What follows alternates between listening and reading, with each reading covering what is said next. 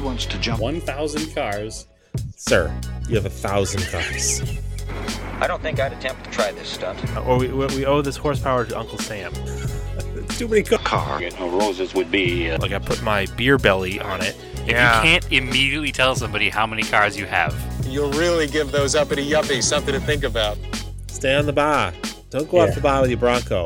1980 Volvo horns. What's right? I want to have a man's coolant. And he's like, oh, I thought it'd be small. It's for a small car. And I'm like, yeah, but it's still an automatic transmission. They're never going to be light. It's definitely going to have to crash. Starting off with Brad buying another car. That's the West. Internet. You know, is this a Nigerian oil print? I also wish you drove a Tan Camry. Anyways, Anyway, that's a horrible, very horrible podcast content. very Talking about a picture. inside joke.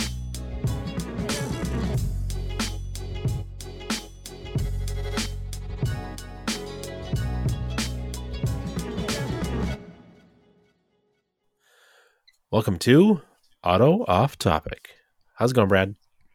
It is going frustrating, Andrew. How's it going with you?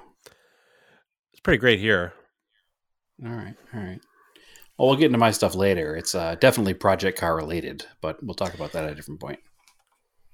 Well, I mean, all I kind of have is project updates, so that's what I was going to get into. Unless you there was a else to NASCAR start race with. this weekend. You didn't see that? I missed it. Okay. If you want to give a quick recap. You don't need to watch the whole race. It was it's Las Vegas. Las Vegas is always a little bit I don't know, not great, a little boring. I saw the beginning with Mark Martin was driving around his old car that he won the first race there in. Oh, that was kind of cool. I actually didn't see that. I missed the beginning of the race. It was like a 90. It was like 96. So it was a Taurus. Oh, that's cool. Yeah, and they're like Dale Jr. is talking about it. They're like, oh, that's like car 50 they built. He like really loved that car. It like won here, then it won some other races. So he like kept it and like restored it. So like they had him doing like the opening like parade laps. That's interesting. Yeah. I mean, it's cool. I mean, Mark Martin was like, I don't know, kind of one of the best of the time. So that's neat. He was. I missed the beginning of the race. Actually, adding to my frustration today, I'll do a quick little off-the-cuff rant here about my cable company because it makes me angry. We have this special, DVR where I can watch things on my DVR on any device, right? But apparently NASCAR or NBC, one of the two, blocked playback of NASCAR events through any device but your TV connected to your set-top box. So it's absolutely like gorgeous out here today, like 75 degrees and a nice breeze. And I was like, I'm not sitting on the couch all day watching NASCAR. So I wanted to like turn it on in the garage, but I couldn't turn it on in the garage because it's not connected to my set-top box as far as the DVR. So I had to just like start it wherever it was, which happened to be all the way at the beginning at the third stage by the time I turned it on. So I was annoyed by that. Oh, I bet here it won't do that because I have Comcast and it's Comcast NBC. I don't know. It was frustrating. So do you record the races? Try to watch it on your mobile device and see what happens. So, I don't do that either. No, I do. old, So I can just have cable and I just watch it on the DVR. Yeah. I just watch it on my TV. Well, I do. I record it so that I can watch it whenever. Because again, days like today when it's gorgeous outside, I don't want to watch the whole NASCAR race. Yeah, but because anyway, it's on earlier for you. Yes. It's like it nap started at time 11 for me. Yeah. So- Yeah, the race started at 11. I was doing things. But anyway, so I'm annoyed that they did that. So instead of waiting to watch it, I was like, screw it. It's Las Vegas. It's not usually a very exciting track anyway. I'll just watch it from the third stage on. Was a decent race. I guess not much had happened before that, as I had assumed. I think that, I don't remember who spun first, but then I know there was an incident with Kyle Larson, who we don't like, and Bubba Wallace. And Kyle Larson might have pushed Bubba into the wall, and Bubba may have retaliated immediately and took them both out in a heated, stupid move. And then they had a shoving match on the track. But it is what it is. That's old school NASCAR, right? I'm sure there'll be a fine coming Bubba Wallace's way for intentionally wrecking out Kyle Larson. But, Yeah. love to see But it. they loved it. Oh, 100%. It's ratings through the roof, I'm sure. And again, that's back in the day. Who else got in fights all the time? Rusty Wallace and Dale Earnhardt and, Cale Yarborough and all those legendary guys got in fights all the time. So NASCAR doesn't have a problem with it. There'll be, like I said, a little slap on the wrist fine, and then there'll be an apology, I'm sure, at some point, and we'll go from there. But other than that, again, it wound up being a pretty slow-paced race. There wasn't a lot of passing. I was kind of watching in and out because I was working on the Eclipse at the same time. And then the final 16 laps, I think, it was a caution rate with 16 laps left. And then the final 10 laps were really, really good. Some of the best NASCAR racing that I've seen in a while on an oval. It was just really cool to watch. Joey Logano won the race. Spoiler alert. I should have said spoiler alert first. Spoiler alert. Joey Logano won the race. But it was a good battle between him and Ross Chastain from Trackhouse Racing, who's a pretty young team, and it's neat to see them doing so well. But it was a good finish, a good race. It was cool to see Joey Logano reel him in at like 0.2 of a second a lap because he had 13 less laps on his tires. And then Chastain was doing an amazing job blocking him until he finally got around him and passed him for the lead. So very, very, very good finish, very fun to watch. But the overall race at Las Vegas is never really exciting. So if you didn't watch it, it might not be worth your time. There wasn't anything of real note that you can't see in a highlight reel. So, but cool stuff. It's neat because that makes Joey Logano the first driver who's locked into that 4-person battle for the final couple races. So we'll see what happens next. Cool. Good stuff. So anyway, moving on from NASCAR. I think you didn't watch the race today because you had other stuff going on, but we'll start with your project car updates probably because that's where they kind of lead into it. It leads to. Yeah. I talked about last week, I was going to put my aluminum radiator into the Galant that I waited months and months and months to get. And now you're thinking it doesn't fit. Well, no, it fit. The one from Australia? Well. Yeah, it's just that it's like 1.5 inches thicker on purpose because it's a big aluminum radiator. So I went to bring the car over last Monday night. No, Wednesday night. I don't know. One night this week, I brought the car over to work on it at my dad's house in his garage. And I pulled out from the garage here at my house, pulled up onto my street, which is super busy. Oh, I have another story about my street. They are repaving it. Real quick sidetrack here. So they're repaving it. So they ground it up Thursday night, like with a big machine, which I thought would be a lot louder, but it was actually fairly quiet. Like did that surface grinding thing. Sure. Excuse me. And then as a consequence of this, you don't really see it during the day, but right at like twilight and at night with cars' headlights, there's all the dust from this ground up pavement. So it's just like a dirty street, like almost like it's a dirt road hanging. Yeah. Yeah. And at night, there's been condensation on the cars.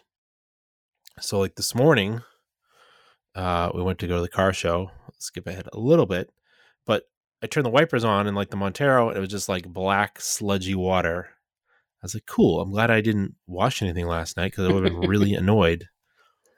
So anyway, yeah, so I did it before they ground the street because I knew that was coming. I wanted to get over there before there was I had to avoid raised potholes and stuff. So there's a lot of traffic because I live near Salem. It's Halloween. People are going there even on like a weeknight. I pull out, I go to stop the light, and the pedal goes real soft, and I nearly don't stop. I'm like, oh boy, where are these brakes? Like that feels really weird. So I limp it over to my dad's house because I'm like, well, it doesn't do me any good to turn around and go back to my house. It's going to be hard to fix over here.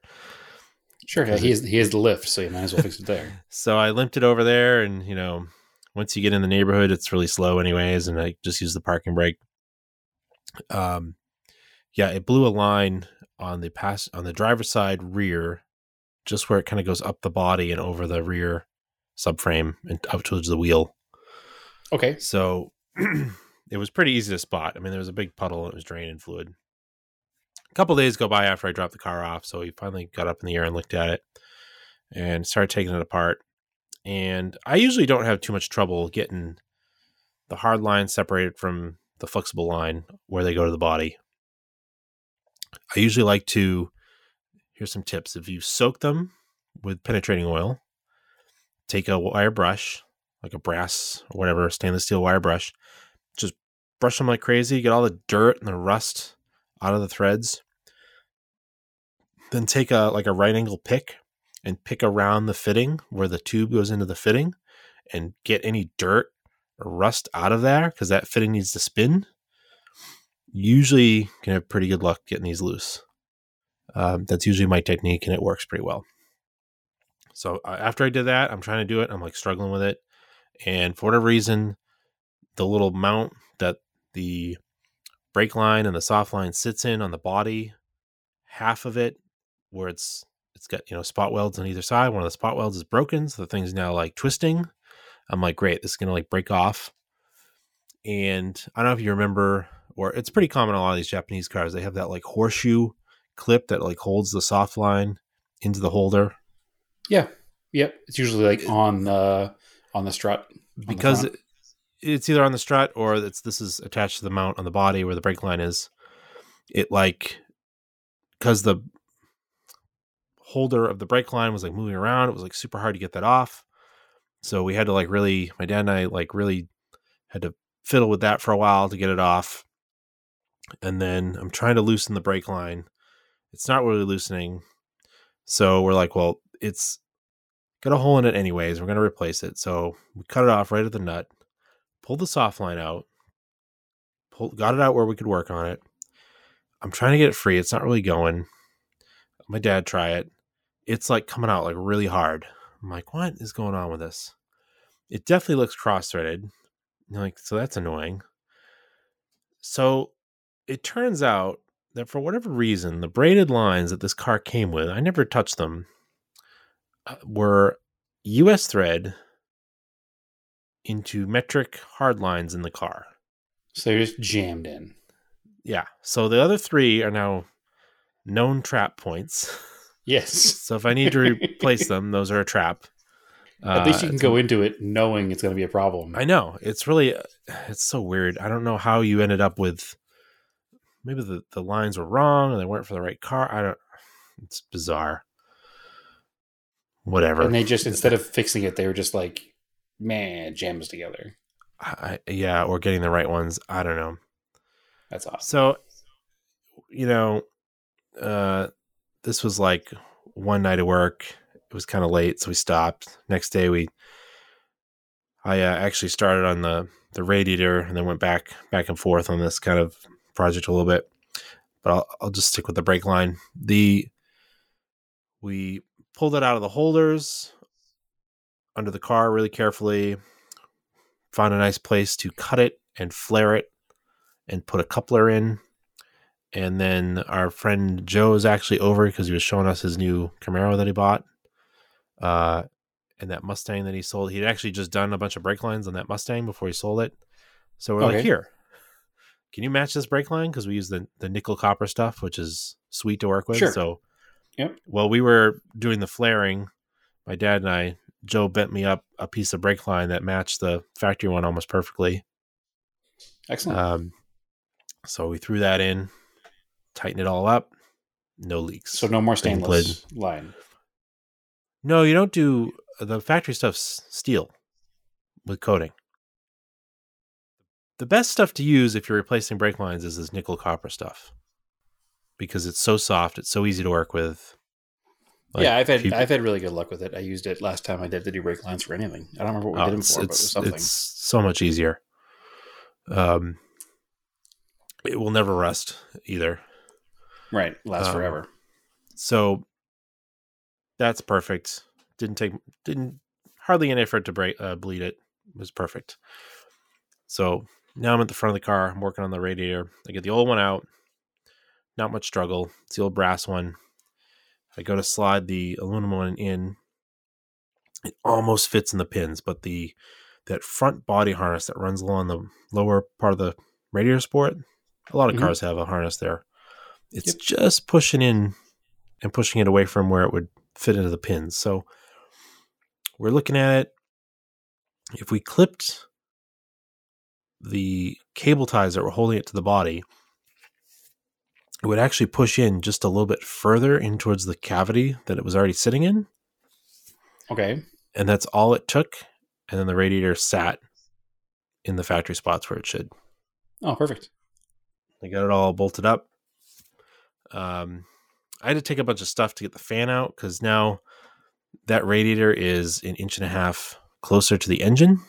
So like to get the factory fan shroud in was a little bit of a struggle. I had to take some of the intake pieces out and the battery out and maneuver it in there. But I got it in there, which is good because that fan works pretty well. It's got a nice deep blade to it. Then I'm putting stuff back together. The battery tray, actually the one I found in the junkyard I put in, because mine was actually got rusty again. So I found that better one in the junkyard, so I threw that in there. It was actually touching the fan shroud a little bit, but it wasn't interfering with the fan. So I was like, all right, that's fine. I expected stuff to be a little bit tighter because this radiator is thicker. I threw a new thermo switch in it too. Got battery in, but because it pushed the battery tray, it pushed it into the hard intake pipe, which is just on kind of a flimsy bracket. Like it's not super flimsy, but it's bendable. It's the factory bracket. So it kind of pushed it out a little bit. And then I have a taller non-factory blow-off valve, a Go Fast Bits one. And it's already pretty tight in there. And it's kind of where the shifter cables live. So I didn't really realize it. I got the whole car back together. I had started it. I bled all the coolant. So the radiator worked the way I wanted it to. The temp gauge is now a little bit below half. The cooling fan actually comes on, cycles, turns off. It doesn't just come on and just spin indefinitely because the car is too hot. And yeah, it's clearly going to work a lot better.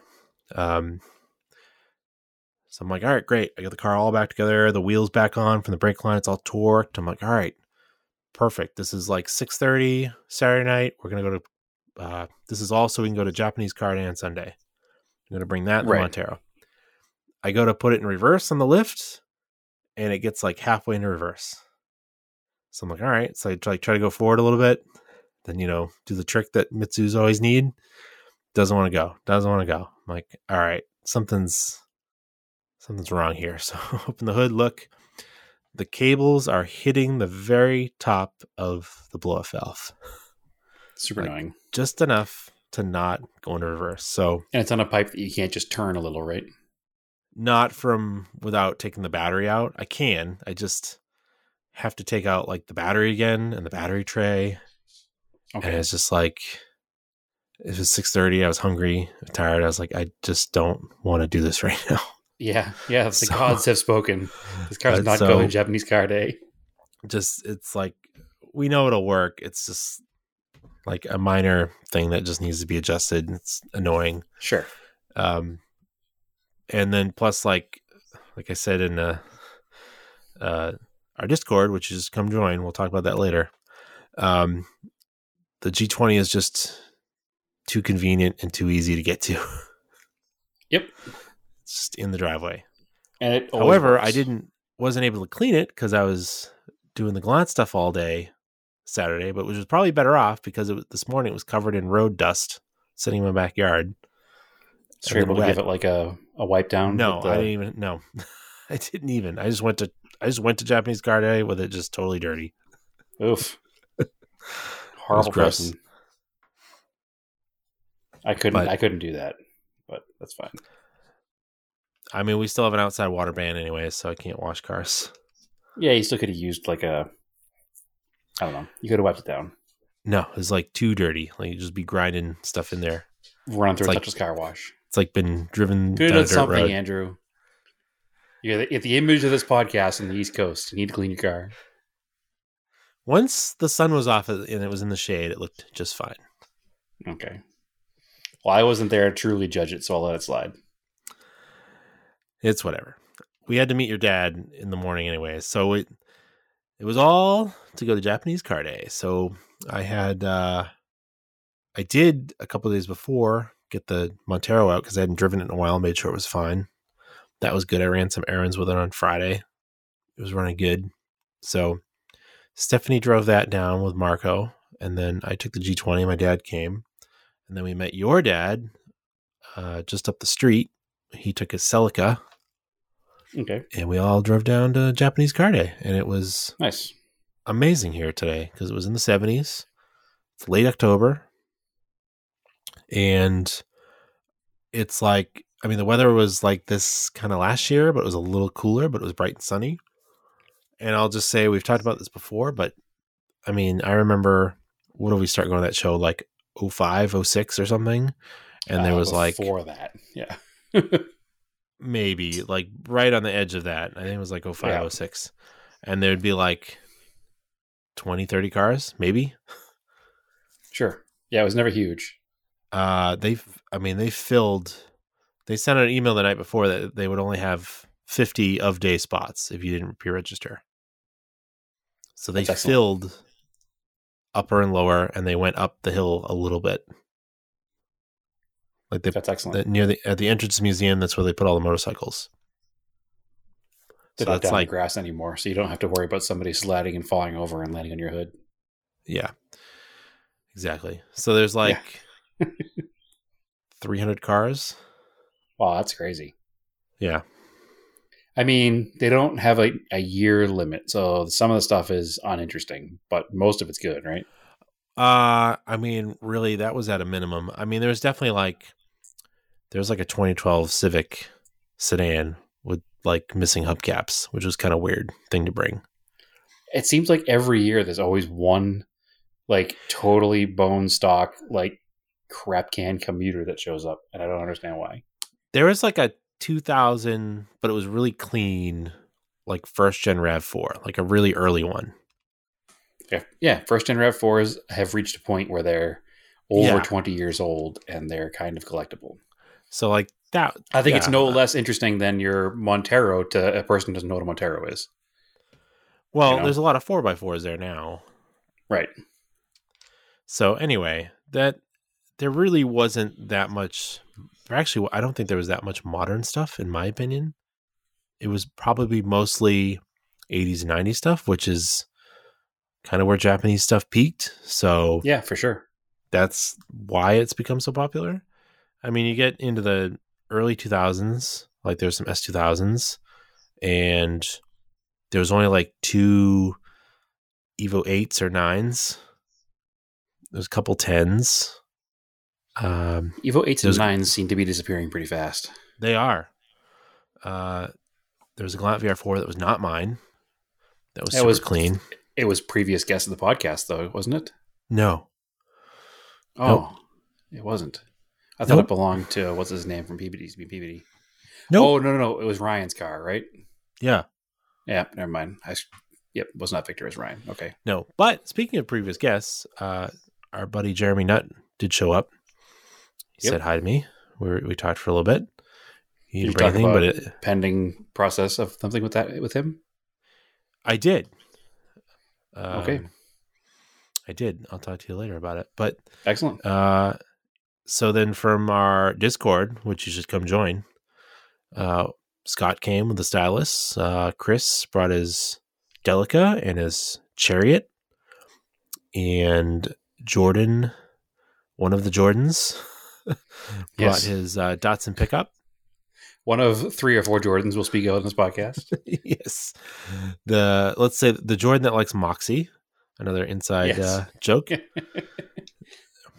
And who else? I think that's pretty much it from as podcast fans. I met some other people.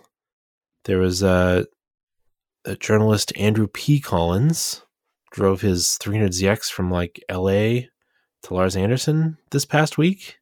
Just for the event? He lives out here now, but he okay. made like a thing out of it, driving it out here. Because I saw, you've seen that car as well because you were with me. That the weekend he got that car, it was at Radwood 2. Was it Radwood 2? The Phoenix Club. Yep. That was when he first got the car. He Weird. maybe had it for a week or two at that point. So that was 2017? So something like that, yeah. Yeah, I think November of 17. So anyway, that was a long time ago. If for not being a curated event, it's really good. And it's not JCCS. Sure. But it's not far off. I mean, to be honest. It's certainly grown. It's been the East Coast version of. I know people come from all the surrounding states like New York and Vermont and New Jersey and Pennsylvania and apparently LA now to go to Japanese Car Day at Lars. So. Yeah, and it's unfortunate because it's a really nice venue, but when you get a lot of cars in there, it just gets tight. Yep. So like if you had the space that you could space cars out, that's the only thing that would make it a lot better. Well, it's funny otherwise it's pretty good. I don't know what the rules are with that property because that property is technically some of it is city property, right? Yeah, I remember Sheldon, the director, one time telling us that when they do the Italian car show that is huge, they have to get more permits to go all the way up the hill. Yeah, they need special permission to get the cars to go around the backside. So if the show did get that big and did bring in that many people, they could probably start thinking about getting those same permits for this car show. To be honest, I haven't been to any other one-make shows there in a while. Maybe the BMW one would be almost as big as the Italian Car Day or German BMW Car Day. BMW Days, not German Car Day is the one. Yeah, that's pretty big. Swedish Car Day, believe it or not, is also large. It's very big. I mean, there's a lot of Swedish cars that were sold here. So, Northeast. So I'm curious to know how big those have gotten now, and if they go up the hill. I just haven't been to one in a couple of years, right? Because I don't know what the justification at what point they would do it for more shows, right? But it's good to see. I'm sure it's a dollar figure thing. They have to have the right number of cars to make it worth their while. So, but it's cool to see that the show is so popular. It makes me really happy. There was a lot of like imported JDM stuff. There's a lot of like there's some cleaner older stuff, but it's pretty typical of what we talk about here in the East Coast. It's mostly 80s and 90s stuff because that's more of what survived than the stuff out of the 70s. Well, stuff out of the 70s, other than a few sports cars, wasn't saved. So no, it stuff just in the 80s got and 90s saved was a little more cared for in California purely because of the weather. Yep. They were all just cars. So it's it was a great event, and excellent. It was super fun. I'll have to make a special drive out there or something so I can get some special treatment next year too. Yeah, I could. I mean, we joke about talking about the weather, but I really couldn't believe how good the weather was.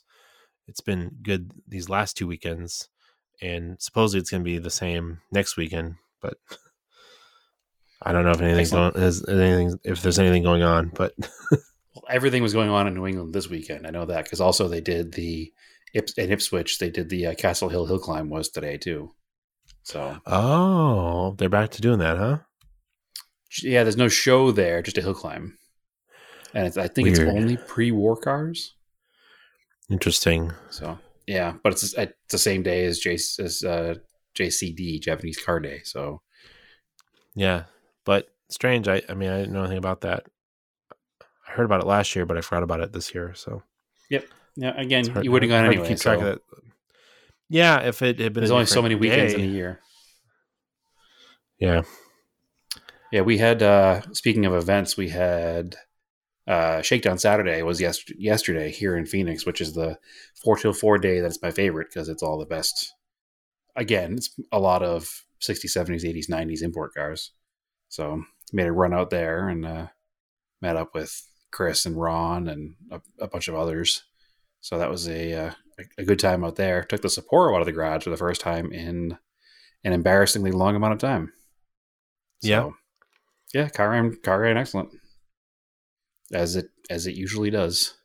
So drove it out there. Had some epic rainstorms after the fact, unfortunately, but managed to get the car out there and back. And thankfully, it had good windshield wipers because it was raining heavily on the way home. But that's always a great show, and there's usually some really cool cars there. So good time, very good time. There was one funny moment where there's a back parking lot that has like a pass-through street in the parking lot, and this older gentleman rolled in like a 75 Corvette. So one of the first years where it's rubber bumper front and rear, and it's a convertible, and it's on mini lights, which is cool, but the tires are too big. It's stock ride height, and it's got like meatballs on the doors with number 1 in them, and then like a sideways meatball that goes in the fender to the hood with the number 1 on it, which would kind of work if the car was lower with better tires. And it had a carbon fiber wrapped hood and a carbon fiber wrapped, like, I guess, I don't know if it's called a boot, or the part behind the seats in a Corvette where the top is stowed, the convertible top, but which is tonneau cover. Yeah, tonneau cover is like the soft part, I guess. It comes off the car. This is like a panel in the car and it lifts. You can have a hard tonneau cover. You could, but I just don't know if this is actually called a tonneau cover or not. It's some kind of a cowling. Whatever kind of cowling you call it on a Corvette. I think it might have a different name on a Corvette because it's slightly different. But you're right. A tonneau cover is what goes over a convertible top in usual. So anyway, we watched him pull in, and we're, because we're who we are, we're sneering a little bit at the carbon fiber stickers. But I get his overall look at what he's going for here. But there's no more parking spots. So he goes in the parking lot, and he turns around, and he goes to presumably pull out of the parking lot. And instead of pulling out of the parking lot, he just stops his car in the entrance, shuts it off, gets out, walks away.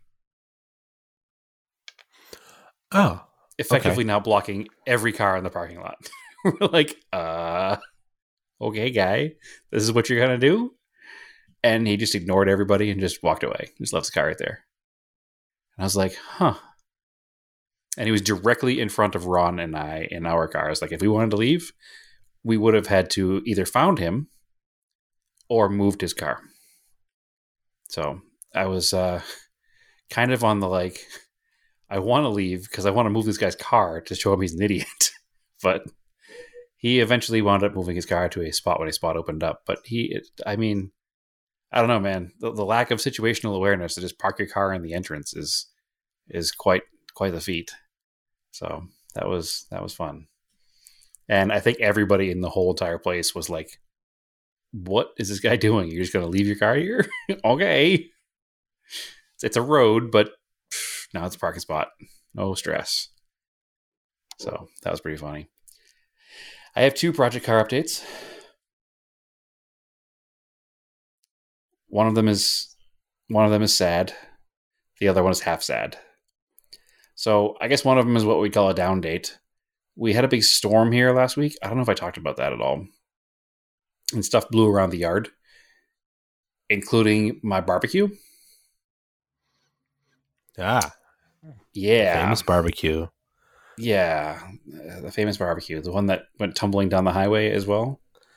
I think we did cover that on an episode one time. I think we did, yeah.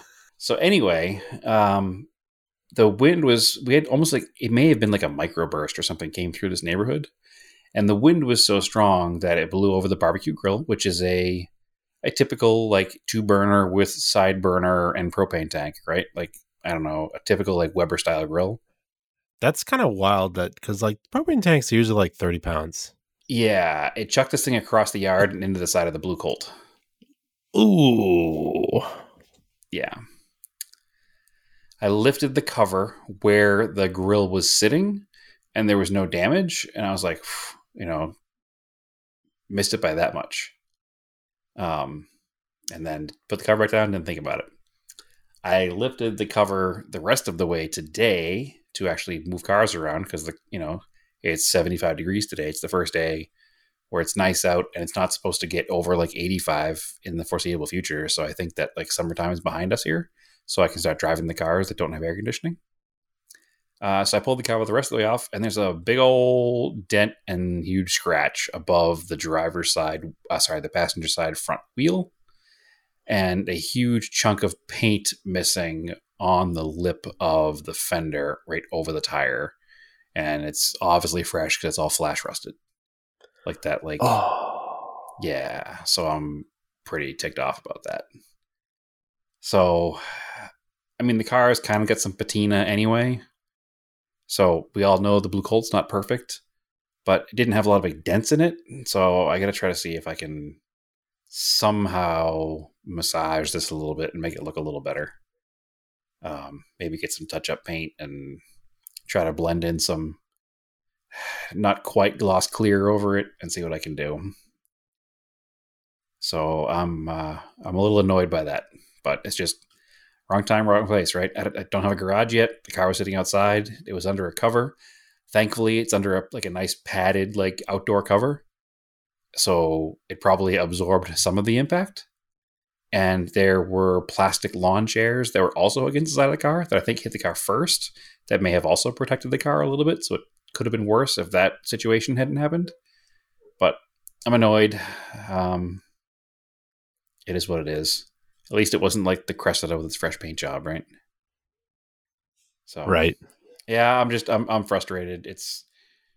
You try to do everything right. You do the best you can, and stuff still happens, you know? There's just cars in the backyard, all safe, and it's not safe from your barbecue grill, which it was some serious wind. Like, it actually lifted so we have anybody in like a hot climate, like a Florida or SoCal or Phoenix, has seen these like metal awnings over the back porch that are lag bolted into the ground.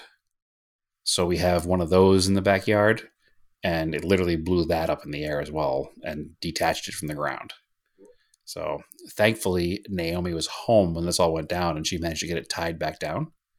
She actually took the air compressor out of the garage, which it's a big, I forget how many gallon stand-up air compressor, and brought it in the backyard because it was heavy enough to tie down the overhang to that until we could fix it. So until that gets blown in the side of a car. I think if that got blown on the side of the car, we'd have issues. That's a few $100. So that definitely did not get blown around the yard. But the grill, something about the grill did, and I don't, I mean, it must have been a 60, 70 mile an hour wind, right? Like, I don't know what it takes to move stuff like that, but. Well, the grill has like the full like fairings on it, doesn't it? You got a full dresser grill. Full dress. Yeah, it has the burner on the side, and the other side is the shelf. So it has like two wings, right? Yeah, but then underneath it's got like doors that cover the tank, right? It looks like it's got doors, but it's not an expensive grill, so it's actually just a facade. But yes. Oh, so that'll all catch the wind. Yeah, it all caught the wind. And it was just the right amount, and just tipped it over and dragged it across the yard. I don't know. I've got my Weber that's like a Street Fighter grill. It's got no panels on it. Oh, it's custom. No, it's just the way they are. It's like a cafe racer grill. See, when mine fell off the car on the side of the highway, I bodyworked all those panels back together, which is like quite funny, actually. I think Naomi has pictures or video of me doing that. Actually, like hammered and dollied them all back straight to put it back together. And apparently what I should have done is just thrown them in the trash. Yeah. Put some speed holes in them. Yeah. But it's super frustrating. I've never seen wind like that. Like, a bunch of houses in the neighborhood lost tiles in the roof, or tiles, I'm talking about shingles on the roof. A bunch of trees came down. It was only in like a 2-block wide width and maybe like a 10-mile stretch that this wind came through. So did you lose any of those old Saguaros in the neighborhood? No. Nope, none of them came down. Not that I know of. Not that I noticed it. There's like one on one of your streets that goes to your street that was like definitely ratchet strapped. Tied to the pole. Yeah. Yeah. Yeah, that one's not doing so great. I don't know what their plan is with that, but it's definitely still ratchet strapped up.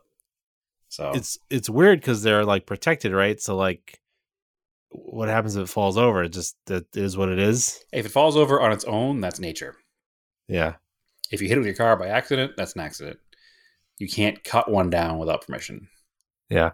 You need to have permission to take one down. And if they're diseased, you can get permission to take one down. Because if it's in danger of falling, you can get permission to take it down. And there's also people that will rehome them. So if you want a cactus moved, you can call a company that will come take it and put it somewhere else. Because they take forever to grow. So when they go, they're hard to replace. So some of the cacti out here are 200 plus years old. So it's a shame when they go down. So what is a forest fire of cactus? So they're an interesting species of plant. But so that's one project car down date. Project car sort of update. I worked on the Eclipse, as I said I was going to. I'm not sure how, but at some point I swapped back in the replacement cam angle sensor. Yeah. Because I remember we had put in the new aftermarket one. And then I think I had a hard time timing it. So I put the replacement one that we got from Keith in the car. And we timed it and it worked out fine. And I've been driving on that and having those issues. Yeah. But I forgot that replacement one was a used one. I've been having this issue the whole time. So I was like, you know what? Why don't I swap back? Because I opened the hood to look and I was like, oh, that's the replacement one. Why don't I swap to the brand new aftermarket replacement one and see if I can make that work? So I did that today. I got that all swapped in and I got it all timed, which is a pain in that car, but it's done. That stupid pin in the back and it's frustrating to time that car. It should be simple, but it's not. So I got the car all timed, got it all ready to go, and said, all right, I'm going to rip around the block. So I ripped around the block a few times. And everything was great. I was like, I think this thing's fixed. It must have been that piece the whole time. So I brought it back, and I was going to do a few more things to the car, and then I decided I was going to do an oil change. Decided instead of doing an oil change, I'm actually going to seafoam the car. So I put, the 5 ounces of seafoam in the engine because I'm still having that lifter tick sometimes that can be clogged. So rather than take the whole car apart, I'm like, let me seafoam it. And then you're supposed to do, 100, 200 miles with seafoam in the engine before you change the oil. So I'll change the oil, Wednesday or Thursday. So I did the seafoam in it. And then I was like, all right, I'm going to drive this car around the block again. I'm going to go further this time. Because usually on my way to work, it's about halfway there where it starts having issues. So I said, what I'll do is I'll go halfway to work and then back. So it'll replicate like a full commute. So I get halfway to work, turn around, come back. Car never stumbles once. Everything's perfect. I took the left-hand turn from the main road onto one of the surface streets in my neighborhood, and the car sputtered twice. Weird. Yeah, very frustrating. So I never did it again after that. So the one thing I did do this time is I lost the stupid clip that holds that connector on. Yeah. So I'm like, maybe fingers crossed that when I took the left-hand turn, it moved the connector just enough that it made it sputter. Yeah, maybe. I don't know. But it seems like progress because, again, I drove halfway to work, turned around and came back, and it didn't have an issue until I was almost home. And it was only like pop, pop, like sputtered twice. So I need to get a clip for that connector to hold the connector on properly and go over the best because I'm super, super careful taking those things off. And it just got away from me. It flung out and I lost it with my eyesight and didn't see where it went. So it's like I might have one in my box of wiring harness, but I have to go look for it. I'm sure I can maybe get one somewhere. It's like a Bosch connector clip, probably. I'm sure they're Bosch connectors, but they're just a wider one than like the ones on the injectors that I have spares for. Yeah. So I don't have spares for one that's wide. It's like a Bosch 4-pin connector. I haven't looked online yet because I got home from doing the test drive and I immediately was recording. So, But I mean, everything else about the car seems to run great. It pulls better than it did. I don't know. Everything else seems to be fine. So that's my hope. So maybe a quick update next week, and we'll have it all better and back together. But it is what it is. It's just getting frustrating. Every now and then you have one of these projects that just kills you, and this is it for me. So yeah, is what it is. Well, unfortunately, the weather here has been terrible all week, and it's been raining like crazy, so I have not done anything else. So hopefully this week will be some more projects to update you on. Well, anything else? I'm making some moves with some cars, but we can talk about that next week when things have actually happened. Yeah. So if you want to interact with us, like via text message, join the Discord. It's free. Just message us. We'll send you the link. Had a couple more people join this week. It's pretty fun.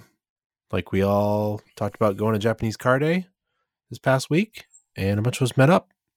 And a bunch of us had FOMO because we don't live close enough to go. So it's just like, I don't know, just a cool way to interact with people. Yeah, no, it's fun. Don't tell your boss, but it's fun. Yeah. It's a little distracting sometimes during the day. So that's all I got for that. If anybody in the Phoenix area is looking for a car, I still have that Subaru for sale. It's all done and ready now.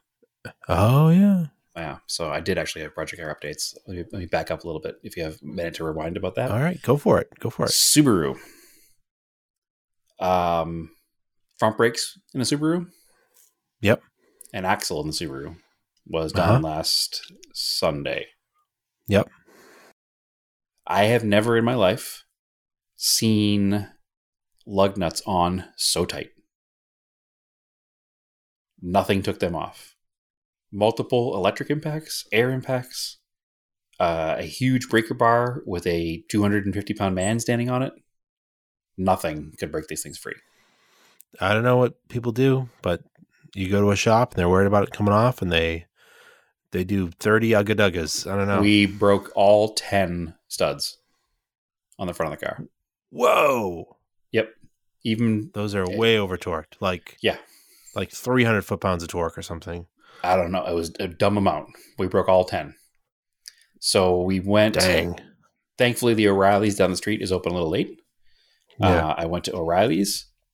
They had, of course, 9 in stock. Obviously. 9 studs, and they had enough lug nuts. Do you know what 9 studs and 10 lug nuts cost nowadays for a 2010 Subaru? $60. $78. Yeah, almost $100 for half the car. Not good. The irony of this whole thing, with the wheel being on so tight, is that all of the brake components, the calipers, and everything else were hand tight. What? Yeah. So I actually think that the vibration in the front when we were hitting the brakes was just loose parts. Ugh. So the whole car's back together. I had already bought the pads and rotors anyway, so we just did new pads and rotors and torqued everything down to proper spec. Put the axle in as well, but it's all better now. It's got full pads and rotors in the front and a new passenger side axle. It wasn't clicking, it wasn't bad, but it had torn boot. So it slung the axle grease all over the exhaust, and it stunk. That's pretty common on that side. The heat kills it. Was the inner boot? It was the inner boot and the passenger side, yeah. Yep.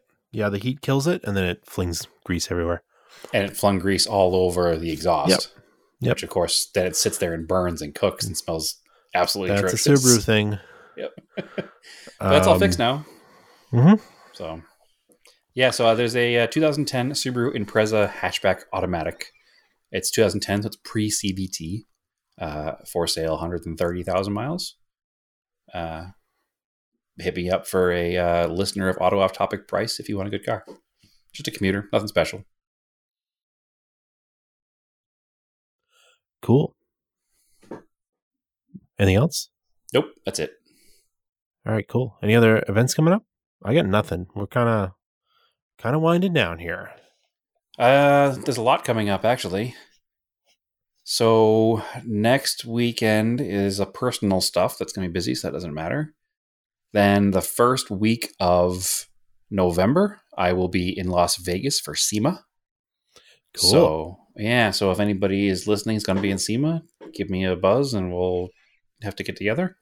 I will not be there for Auto Off Topic, but I'm sure I'll be able to get Auto Off Topic content while I'm there. I'm there for work, which is kind of cool. I'm being paid to go instead of having to pay to go. Nice. Which is nice. Yeah.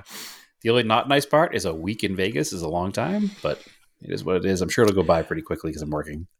I mean, you're not far, so are you guys going to just drive? Nope. Work's flying us in. So Nice. Yep, it's like an hour and a half like 2-hour flight? Yeah. Hour and a half? 2 hours maybe? I don't know. It's not very long of a flight. Let's put it that way. It's a 6 They go hour up drive. and come It can't down. be a long flight. Yeah. Yeah. So we're flying in for that. And then after that, the weekend of, I want to say the 12th. I think the 12th is the Nevada Rally, which is in Tonopah, Nevada, which is north of Las Vegas. I will also be going to that. It's a California Rally Series event. I'm going to volunteer up there and help those guys run that one. That should be interesting. Having not been to a rally on the West Coast since 2010, I'm stoked to be at Desert Rally again. November 12th is the day. It's a single day rally. It's Saturday only. So there's a park expose Friday night in Tonopah at, I think it's like a American Legion Club or something in their parking lot. They're doing a park expose. And then the 12th is Saturday is the actual rally. I'll be in Nevada for that. That should be a good time. And then the weekend after that is November 19th, which is Radwood, Los Angeles. And I will be at that one as well. So my November is packed. Before I know it, it's going to be Christmas time. Yeah. So that should be interesting. So it'll be SEMA, Rally Nevada, Radwood SoCal, all Nice in a row. Yeah. And then the end of Nevada, the end of November, I'll be looking to rest and do nothing. Cool. So, all right. Well, with that being said, you can follow us on Facebook, Auto Off Topic Podcast, Auto Off Topic on Instagram. Do a lot more stuff there. Auto Off Topic on Twitter if you want. We have Scale Autocast on Instagram. I've been posting a couple things there lately. yes, you have. And follow me on Instagram, Race and Anger. And I am also Race and Anger on Twitter. And Brad, where can they find you? They can find me at TSISS350 and all of the same Auto Off Topic places and Scale Autocast places that you have already said. All right, And cool. Discord. Come find us at Discord. That's right. So, as always, keep cars analog and aim for the roses.